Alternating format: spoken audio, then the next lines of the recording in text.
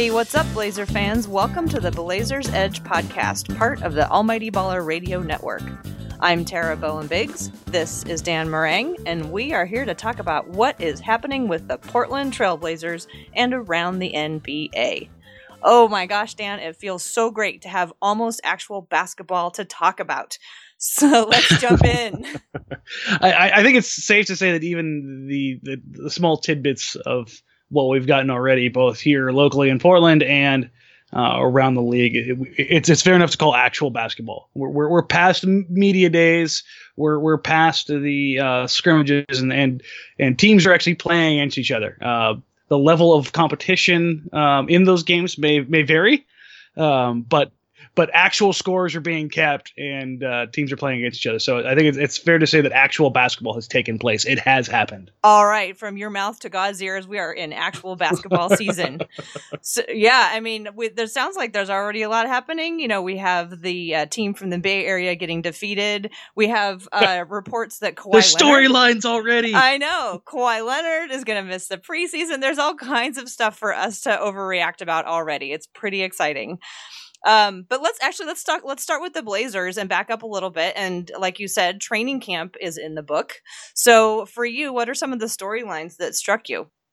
Obviously, I mean, being a Meyers Leonard guy, I'm buying it hook, line, and sinker, time again. As far as, you know, developing confidence and being ready and being that guy and putting in the work in the off season.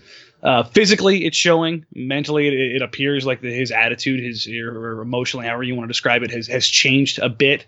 Obviously, it needs to translate on the court, but that's something I'm obviously looking forward to.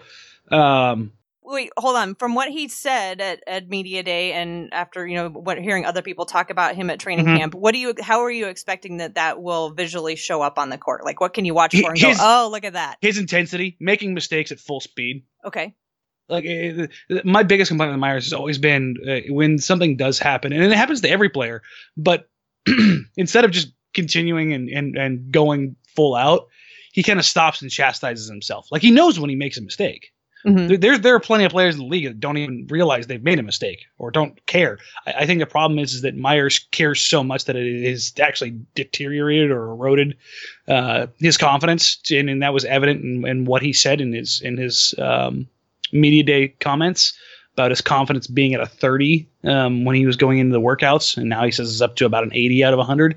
So just going full speed, being an energy guy. That's something I don't think anybody's ever questioned Meyers as far as hustle and heart or anything along those lines, but I don't think anybody's ever accused him of being an energy guy. And I think those are two different things. Like being like let's say like Ed Davis. Ed Davis he's like an Energizer bunny. He's always crashing the boards. He's always doing something. And if you're only going to be out there for 14, 16 minutes a night, why not just go ham the entire time? Yeah. I like how you put it, to what you said, making mistakes at full speed and not stopping. So yeah, let's hopefully we will see that, because you're right. He is so chiseled. It's incredible how fit his body is and how ready it is. And just from the little bit we saw at FanFest, I mean, man, he's lost weight, but he looks bigger. I don't know what more. His arms have gotten, like, I've been watching that show Ballers a lot, and how you have The Rock with those giant arms, and Meyers isn't there yet, but I feel like he could crush like a car with his shoulders now. That's what I mean. Like, you want to see somebody who's built like that, who's got that kind of strength and power to just, if you're going to make a mistake, make it full bore, make somebody pay for it. I'm all for that. Like, I mean, if you're going to foul somebody, foul them. Like, I mean, you're 7'1", 270 pounds. Lay some wood on somebody. I'm perfectly okay with that. It's just like I get more frustrated when I see a guard at 6 foot, 200 pounds, really rest. I mean, CJ's 6'3", probably 210, and I've seen CJ lay harder fouls consistently than almost anybody on this Blazers team, with excluding Nurkic. Meyers should be a guy that when you're going into the paint, you should not want to get fouled by. So if you're going to be out of position, or if you're going to recover late, or you're going to bail somebody out with a hard foul at the rim, make sure that's on an and one. Like, I mean, things like that, I think will pay off huge for him, both mentally and as far as like playing time and the chemistry within the team, because I don't think anybody wants Myers to succeed more than his teammates. You can hear the way they talk about him and how they root for him, and they talk about what he's going through. But now I think that tone has changed a little bit from, yeah, he has all this talent, he does all these things in practice. The sentiment is kind of turned a little bit more to the older brother, like, yeah, he has to show it now. Yeah. Like, well, you can hear that undertone, right? Right, for sure.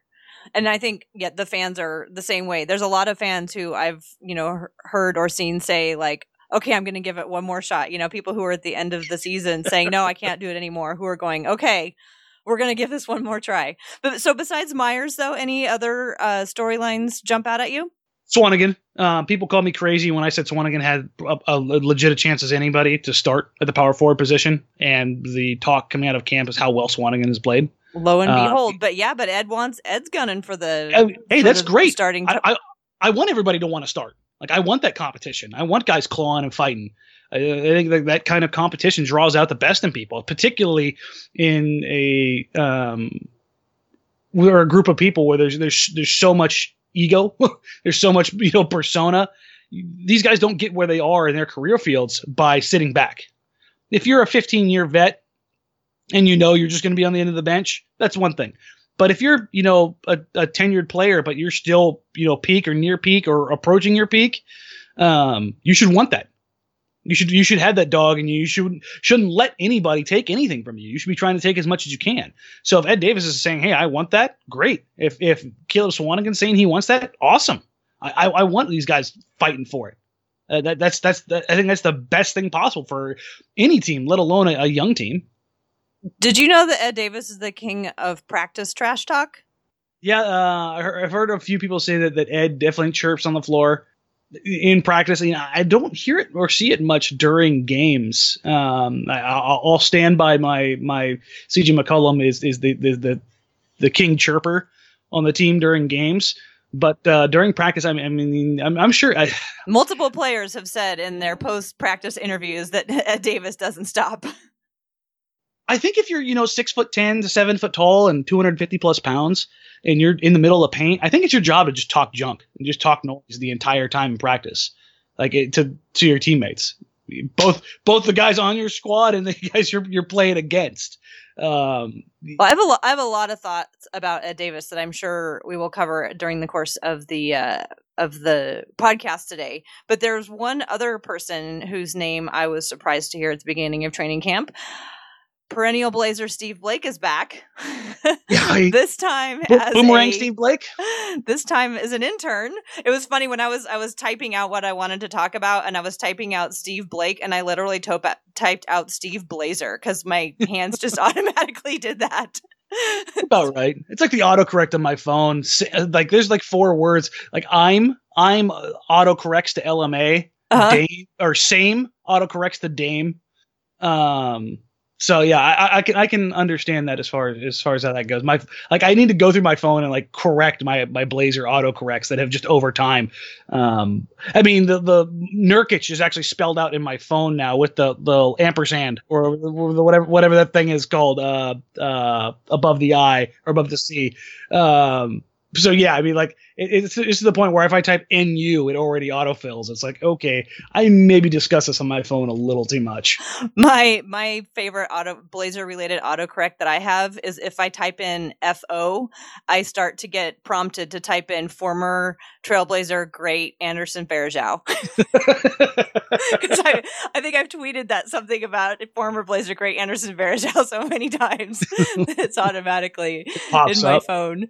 Yeah. But yeah, Blake's, I want to say there was a time, it was like 2007, 2008, somewhere in that time period that none of them were coaches yet. And I think they were all still playing. It was Jason Kidd, Steve Blake, Steve Kerr. So whenever Kerr's last year was, or maybe Kerr wasn't playing anymore. No, I don't think Kerr was playing anymore, but they were talked about. Those were the 3 guys because they were point guards, because they were heady, because of how they thought about things and how they went about things. They were the biggest candidates to become head coaches in the NBA. Kidd's a head coach, Kerr's a head coach, Blake's on his way.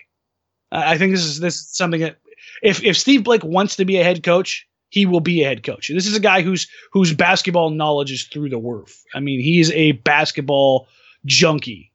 One of the things that I think is great about having Steve Blake around is one of the things that I've been talking about for a while is having an experienced vet. And even though he's not getting on the court, he has the experience of all those years of all those little things that a guy needs to be sometimes taught or shown.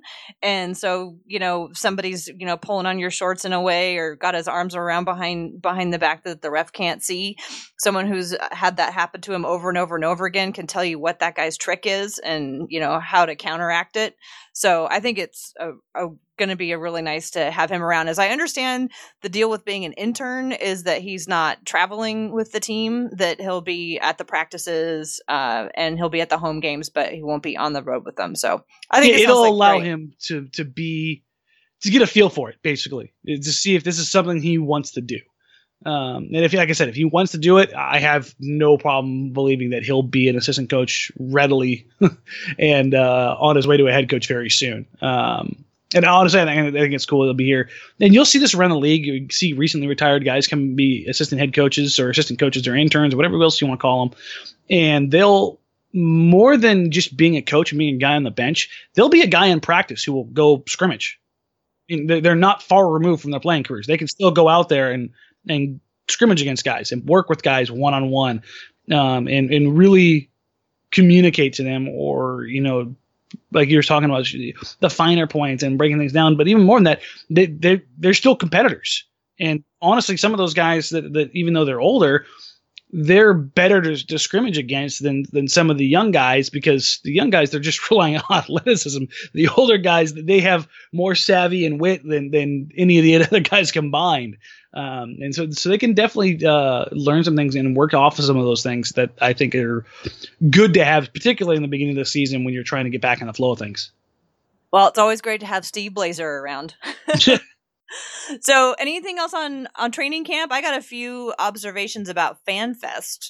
Just one quick little thing. I guess it's a good thing more than anything, and I don't want this to sound negative, but the discussion, the talk around Zach Collins has been mostly positive. Mm-hmm. There hasn't been anything real enlightening or jump off the page great, but the fact that we're not talking about how god awful he was, and I don't want that to sound too harsh, but he was atrocious in Vegas. So to hear it be that, excuse me, my voice is completely disappearing. To hear that it's gone to the point where, hey, he looks good. He's definitely grown. He doesn't look lost. He's learning each day. Those are things you want to hear. I mean, so those are big time. It's a big time step to go from unplayable at Summer League to, no, he looks like he knows what he's doing out here. So that to me that's refreshing to hear. That segues really nicely into what my FanFest observation, because that was one of the things that I noticed. That's one of the things that stood out, is that he seemed 10 times more comfortable than he did at Summer League. And I don't know if it's just because he's been, banging around bigger guys now all summer, and he's not quite as shocked by the contact that he was getting. He seems to really like contact. He likes it when he's got a bunch of guys on him, and he doesn't shy away from it at all. And he was not afraid to take on guys that are bulkier than him. There were plenty of times where he was going up against Swanigan with, no apparent, fear or trepidation that even though he's taller than Swanigan outweighs him by quite a bit.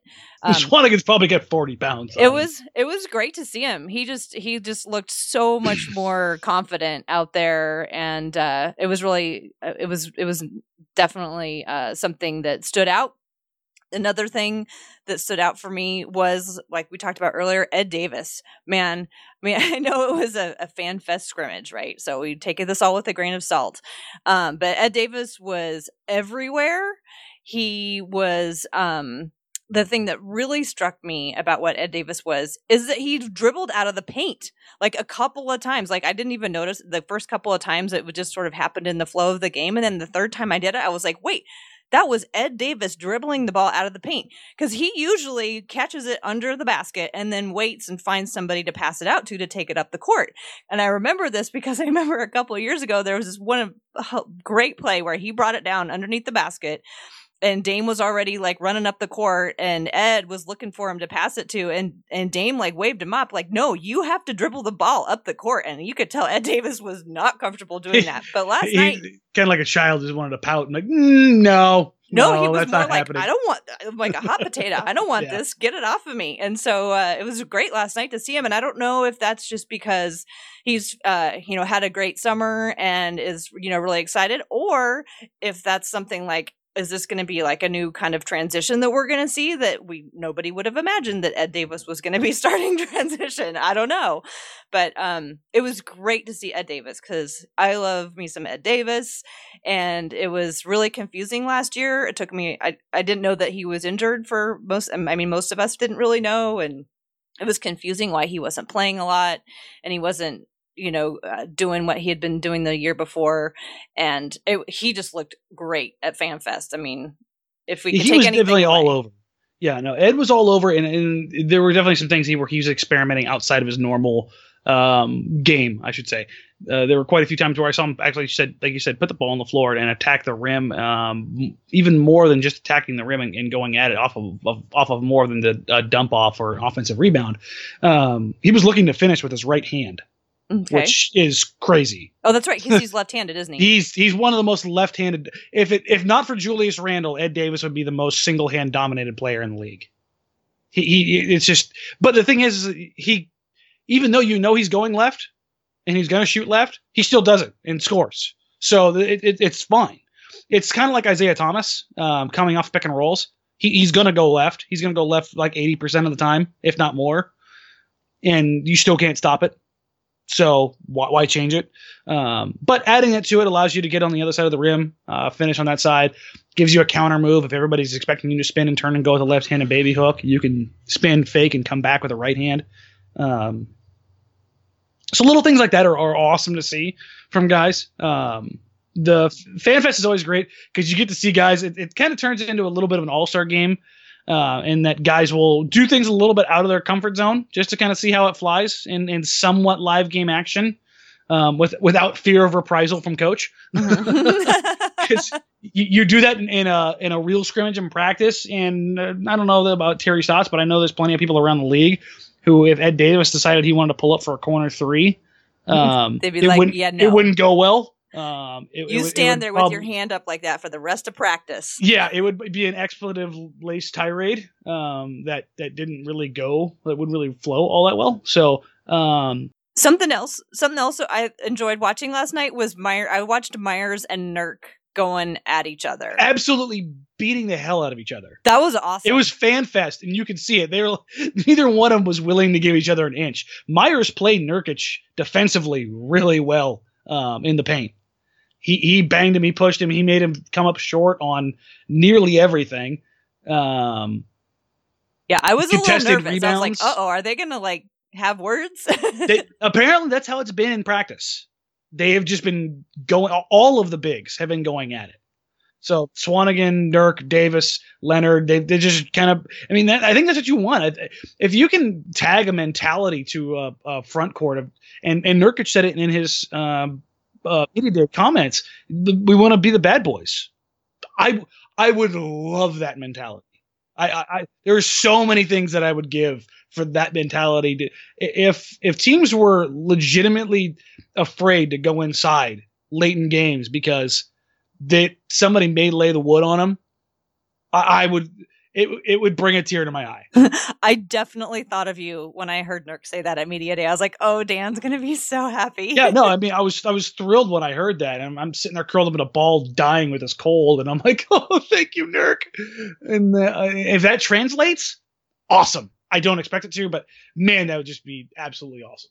Well, it really was great to see him and Myers not backing down, and also I did see a little bit of what you talked about because the three still wasn't falling for Myers, but he didn't linger.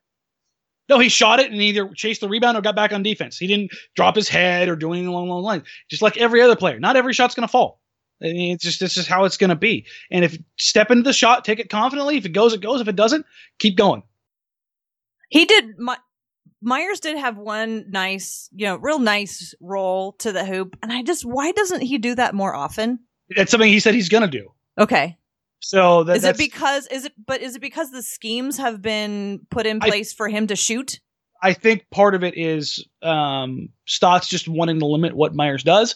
I think part of it is Myers' confidence, or was Myers' confidence, because early on in Myers' career, Myers dunked quite a bit. Like rolling to the rim and dunking, that's like that. Remember, he didn't shoot his first year. Shooting was not a thing. So his shot was a dunk. So I mean, rolling to the rim and being big and dunking on people was kind of what he did, even if he did flex on point guards. Well, I just wonder, why did they put him out in no man's land on 3-point, on the 3-point? Because I guess he had, towards the end of that one season, again, that one series against Memphis, he started to show that he could do it. So they were like, let's get something out of him. Well, let's get something out of him. Because if he's not going to roll the rim hard, it's not going to do it. Because when you roll the rim as a big, you have to go hard. Because even if you don't get the ball, you're not. If you're just kind of trotting to the rim, they can see that we don't have to pay you any mind. But if you're just standing out at the 3-point line and you're known to be a 3-point shooter, they have to pay you mind, even if you're not doing anything. So the value gained from that versus a value that's literally nothing. Because rolling to the rim, they're not getting him the ball, or not even thinking about getting him the ball. So might as well just pick and pop every time. So put him out there on the 3-point line, takes somebody and makes them have to go out there. Okay. Yeah, and it opens up driving lanes for Dame, CJ, Turner, whoever it is. And that is better than a zero value. So you're getting something out of it no matter what. But yeah, I think that did he blow me away? No, but I wasn't. There wasn't a point in time when I went back and watched the Fan Fest, and this is kind of, I can't believe I'm saying this. Well, when you were rewatching Fan Fest, when I was rewatching Fan Fest video, that there wasn't a single time in there where I was like, "Come on, Myers." It was just basketball. He missed some shots, but he made some plays. He battled Nurkic for every rebound. He battled him for post position. He played good defense. So yeah, I mean that was great. Beyond that, nobody else really stood out as far as, crazy good, crazy bad as far as what I saw from them. Oh my God, CJ's shot! It looks quicker. I'll say that. Do you think he's going to be the leading scorer? Not as long as Dame's here. You think so? I don't know. Dame has the ball too much. Okay. I don't know. I think CJ is. I think he could challenge for being the scoring leader on the team this year. Well, CJ is the better pure shooter. He just doesn't get as many shots. Is that what you're saying? Not even that. I think it's more of a mentality. And I hate comparing players. But if you're going to ask me to compare Dame to a superstar type, Dame is more Kobe. And I know that's heresy to commit, a Blazer to a Laker. But Dame, especially that one. Come on, Dan. Kobe's mentality was always attack. Dame's mentality is always attack. When he's engaged and out there, he can set the table. There's no doubt about it. But CJ, I don't know how to put this. CJ doesn't float around, but he's not in full-fledged attack mode all the time. If that makes any kind of sense. Let's just put it this way. Dame is more like Russell Westbrook in the sense that he's going to go downhill, and downhill could be at the rim or downhill could be right at you and pull up the 3-point line. CJ's more like Kevin Durant, where he's just going to kind of float, pick his spots, and then you look at the scoreboard and he's got 28. And you're like, how did that happen? They're two different player types. Well, they're both phenomenal players. Dame's is just it'll be a 25-point outburst in a quarter where you're like, okay, he just took over the game and they just won. CJ's is like death by 1,000 paper cuts. And those paper cuts are all mid-range jumpers and floaters. And then you look up at the scoreboard at the end of the game and you see he's 11 for 16 for 27 points. And you're like, okay, he just balled out again and it didn't even feel like he did it. I think Dame's going to do whatever it takes to score, and if that means giving to CJ, then CJ's going to get it. And I think there's going to be nights where it's going to go to CJ. I'm looking at last year's field goal attempts. Damian had 19.8 per game, and CJ had 18. So Dame had almost 2 more attempts per game, plus the free throws. plus free throws. Yeah, Dame had 7.3 and CJ only had 3.7. Yeah. So you remember throws. those free throws are shot attempts more often than not. So Dame's getting anywhere from probably 6 to 7 more shots a game, because those free throws don't go down as shots taken. I still would not be surprised if CJ won for the team the most points per game. It wouldn't be out of the realm of possibilities. Well, thank you. I will take that as not a completely outrageous idea. No, it's really not. I just don't think an endorsement, Dan. I'm very excited about that. I just don't think with the way that this team is and the way Lillard is kind of wired or appears to be wired, that will be a thing with them here. I think that there may be times where CJ completely balls out and maybe he takes over for a month. But I think at the end of the season, I think it'll still be Dame. But that'd be a really interesting storyline. We shall see. Dame is the alpha. Dame is the unquestioned leader. Has been the points per game leader, since everybody left. If CJ did take that mantle, what would that mean as far as how the franchise and how the fan base and how the NBA views CJ? And vice versa for Dame. It'd be great for CJ, but I really don't think that it's going to affect Dame, because Dame just wants to win the games and he wants to win it with his guys. So I think that's what means the most to him. But hey, before we move on, let's move this on and start talking about things to watch for in the preseason. But I wanted to make one more observation about FanFest, and I will keep it really quick. Before the game started, they have this thing out on the concourse where they let the audience ask players whatever questions they want. And so it was Nurkic and Vonleh and Shabazz, and the audience was asking him things like, where's your favorite place to eat? And, how do you feel? What was the first thing you bought when you got paid? And things like that. But the thing that stood out to me is that Nurkic in person has a lot more charisma than I thought. Like, he's got a presence he's a character. that I didn't understand until I'd seen him in person. And so I can imagine, like, on the floor, it's even more magnified. He's like an anti-hero. Like he just kind of gives off that good bad guy vibe. He has that little bit of nastiness in him, but he also has this charisma and this character that I think part of it was how he embraced the whole Nurk Fever thing. Like, he's not just cheesy about it. Like, he always has this wry evil smile about everything. And there's always this, you can hear the backhanded compliments that he hands out to his teammates and how he just constantly screws with people. No, I think it's fantastic, because I think you need characters. I think you need that kind of personality to really be what you need to be, and to be a top flight player in this league. There are very, very, very few players in the league that are top tier what they do that don't have some sort of persona or character that they embrace. I think Durant's probably the only one, and the fact that he's boring is probably the only that's probably his character. Yeah, that's his character. I mean, let me be the boring guy that's signed up on some forum board posting comments about how great I am. It's. Anyway, it struck me that Nurkic had, and not, I don't mean so much character as like he's an interesting person and has funny things to say, but I was thinking about it in terms of he had more gravitas than I thought that he did. When he comes in a room, you know it. Yeah, exactly. You can just feel it. And it's not because his size, it's just everything about him. He's like a sun, everything just kind of rotates around him when he comes in the room. It's a pretty cool feeling. Yeah, it was pretty cool to see in person. I did not expect that. But let's move on to the preseason games, because we actually have a game at the Moda Center tomorrow night. I'm so excited. Are you going on to the first opening preseason game? I want to go, but this cold is just literally ruining me. I've left the house a grand total of 2 times in the past week plus. So, This is the best I felt. I will take one for the team and tell you how it goes. I will be watching one way or the other. So thankfully this game is televised. So what are you going to watch for this preseason? What are some of the things that you think that they might work on and spend time on? I don't think there's going to be a lot of changes that are wholesale type changes, but the one that everybody keeps talking about is getting Nurkic the ball in the post.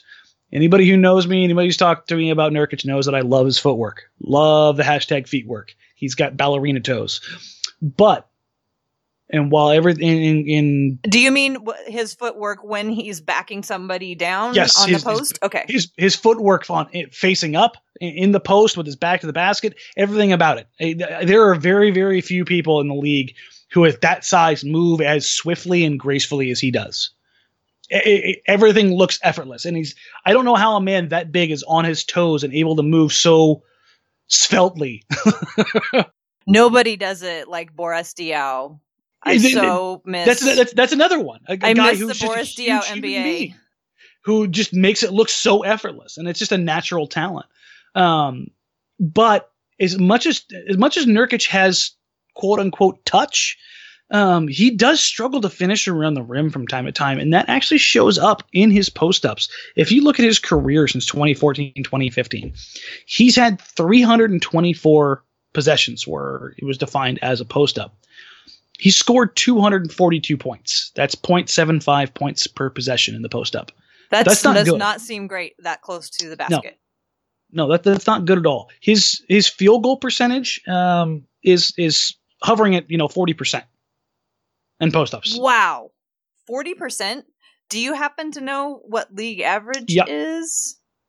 If you're looking at post ups in general, you're usually looking around 52 to 55%. Depending on the year and the cycle. Okay. I'd have to go back and adjust for it as far as. So why do you think that is with Nurkic?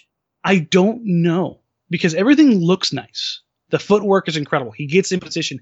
One thing that I have noticed and he did this against Myers yesterday, he fades when he doesn't need to fade. Okay. He gets to a spot. Like if he's rolling, let's say he's on the right block and he catches and he dips his left shoulder into the middle of the paint and goes to that little right-handed baby hook that he has where he elevates straight up and kind of floats. I've seen him do that, and as he dips his left shoulder and gets position and seals off the defender or creates enough space, he'll dip his right shoulder away from the rim, kind of lean back and fall away, and then elevate up. Then he'll throw it long or he'll throw it short. Instead of just and this is something that LaMarcus did fantastic. Remember when he developed that kind of spin drop step move to the middle, and everything would look right, and then sometimes he would do it and he'd fall away when he didn't need to fall away. And you're like, just go through the contact and finish. More often than not, if nothing else, you're going to draw free throws. So hopefully something develops there where he just kind of powers through, or he develops a counter move that basically doesn't require him to, where he doesn't need to fade, where he's going to the rim. Do you think it could at all have to do with who else is on the floor with him? No, I think it's more about him just being decisive in his moves, and just they're being economical with his movement. Yeah, exactly. If you're in a post up opportunity and you make the move to go to the rim and you get there. Let's say like I said, we'll take. You don't need to fade back if there's no reason to. Exactly, and if you're fading back because they're pressuring you, stay up into the shot, make them foul you. Because if you're committed that far to the shot already, kicking it out while you're fading away isn't going to do you any good. Because more often than not, you're going to make a bad pass. You're making a contested jump pass in traffic in the middle of the paint where somebody's probably looking around a double to see if you're going to drop the ball down or try to kick it back out. So at that point in time, once you've committed to that, and the post-up is more unique, and I think, than any other play in basketball because of inherently where you're at on the court and what you're doing with the ball. You're already committed to the motion. You need to go through it and go strong. So that's, to me, the big thing I'm hoping to see from him. If he can get beyond that and elevate his field goal percentage and get to the free throw line out of it, that's a big thing. Is because if he can put pressure on opposing bigs just by getting fouls, that's huge. Because then that screws up lineups. Let's say a team wants to try to play small ball. Let's take the Warriors, for example, and they want to throw Draymond Green on Nurkic and they want to play small. Well, if you consistently feed Nurkic early or whenever Draymond's on him, and Nurkic puts him in foul trouble, now who are they going to have guarding? They're going to put Durant on him? No, that's not going to work out well for them on that end of the floor. The other end of the floor, it's definitely going to. But, there's a lot of things that can come out of this. But I think people need to be aware of where as good as Nurkic has been. And I'm a Nurkic fanboy. I love what he's been able to do and what he's shown so far. There are definitely areas of improvement. And the post-up game, while feeding him the ball and kind of reverting back to a little bit to what the Blazers did when they had LaMarcus, I think is a good thing because it diversifies the offense. People may want to hesitate a little bit before saying, "Oh, we've got Nurkic; he can just go ahead and score in the paint." Well, his numbers there haven't been exactly spectacular so far in his career. Can you elaborate a little bit more about when you said, go back to what it was like when we had LaMarcus? Can you give a few specifics about what you mean about that? The rest of the offense? Yeah, when you're feeding LaMarcus, it's going to draw defenders, or when you're feeding Nurkic, if it becomes the same kind of threat. If he's going to work in the block and it becomes clear that's a choice that is going to reward the Blazers, defenses are going to have to sag down. They're going to have to cheat, which means the guy in the corner is going to be a little bit more open. The guy in the wing is going to be a little more open. The backside guy could end up becoming open if the double comes from that side. It just changes how defenses have to play a team.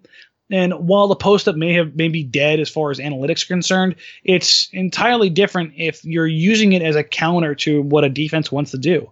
If they're constantly trapping or pushing Damian Lillard off screens and denying the pick and roll play, well, you go to the post up, and now if the double comes, there's 12 to 15 feet for somebody to recover. Now Dame's catching the ball, going downhill, and that's steam. Exactly, and that's an issue for opposing defenses. If not, Nurkic stays single covered, and there aren't many guys in the league I think that can handle Nurkic in single coverage just on his physicality alone. Now, whether or not that turns out to be a successful play based on a point per possession basis is still to be determined. But just as far as a physical mismatch, that's going to be there on most nights. Okay. If Nurkic is starting with the ball and he's in the paint and he's holding it for a minute and a play doesn't develop and he kicks it back out, is there generally enough time for another play with a cutter? Is there enough time for that, or is it like either you run a play with a cutter or you run a play that starts with Nurkic, or like if he doesn't do it by a certain amount of time, then you have to go with another one? I mean, how much thought goes into these things, or once they get out there, are they just playing? No, it all depends on the pace of the game, the pace of the possession. Okay. So if you're getting down the floor quick, and there's 19 seconds on the clock and the ball's already gone into Nurkic and he's taken 6 seconds, whether he's already faced up and looked to attack and the double came and he forced and kicked it back out, you can reset and run the play. I mean, you're down to 13, 14 seconds on the clock. And then Jake Layman comes in with both hands for the slam dunk. Yeah, I mean, you can definitely kick it back out, and while the defense is recovering, you can look for the backside cutter from the player that rotated or from where the rotation is coming from on the third man. And I think that's a good way to go about it.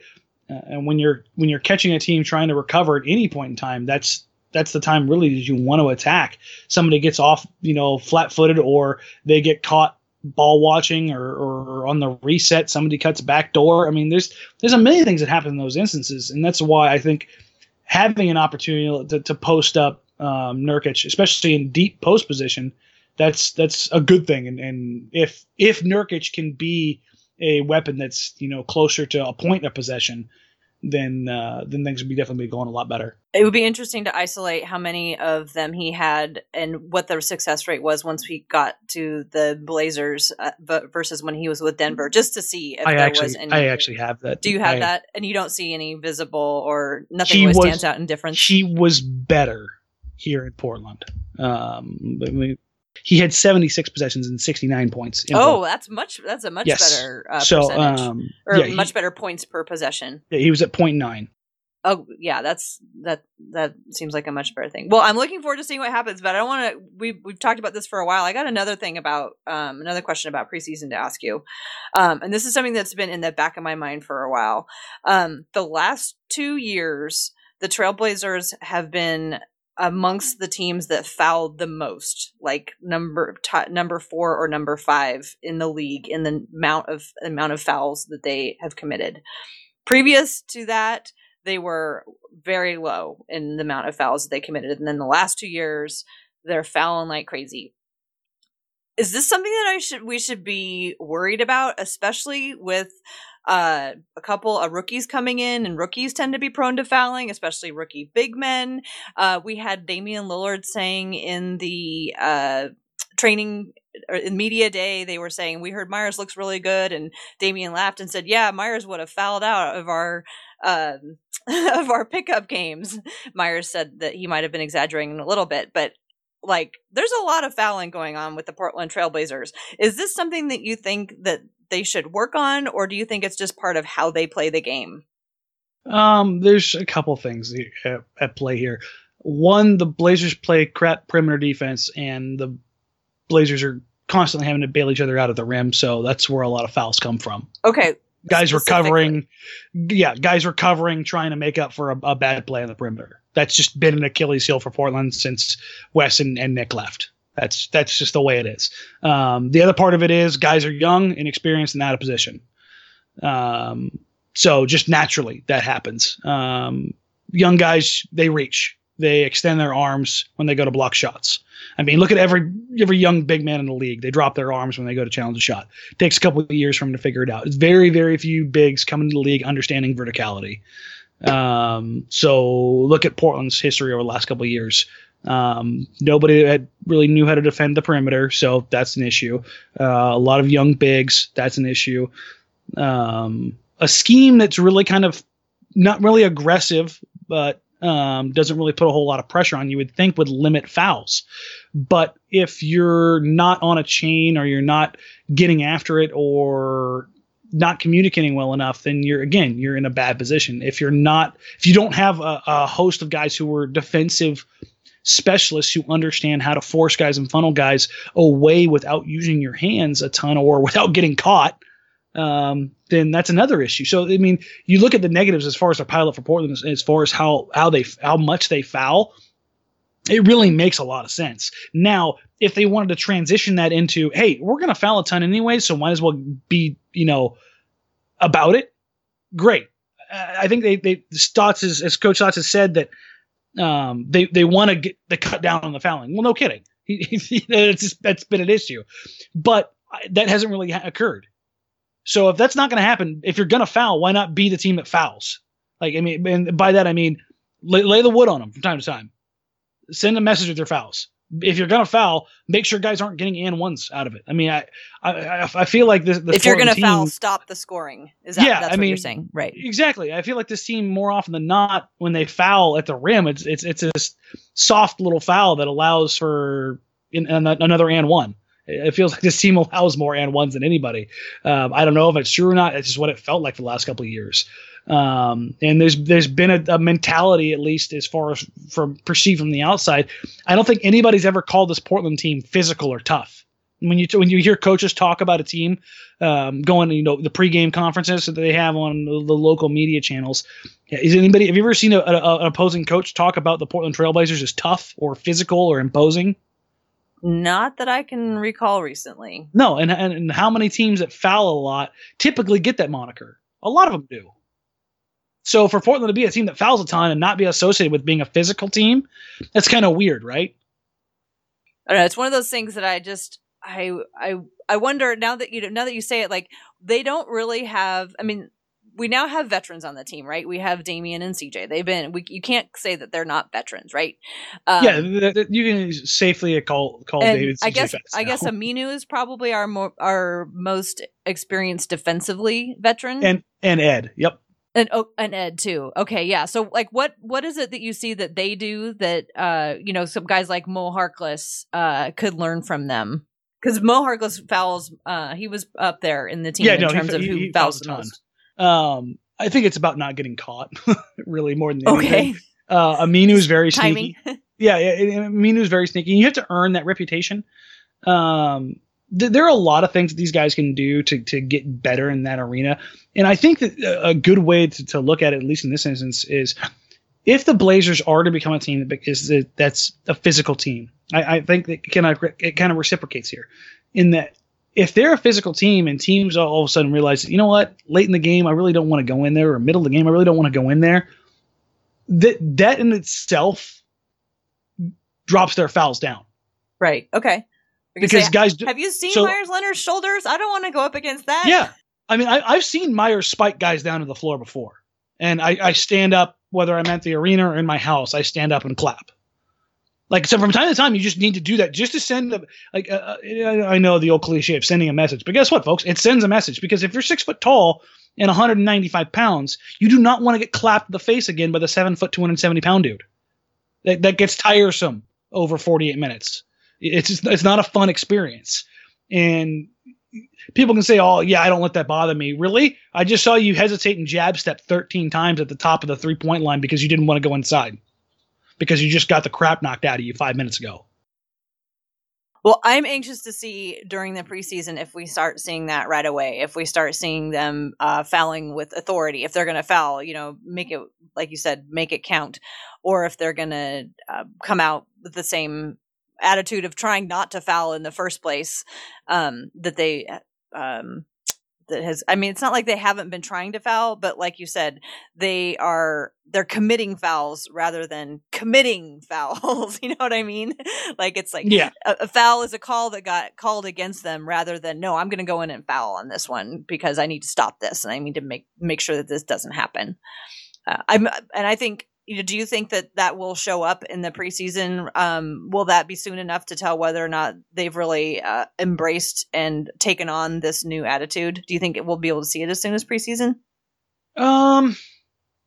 I don't know if that's, or it might be hold off until the season starts before we get too crazy in there. With I think that's going to be more likely the case. But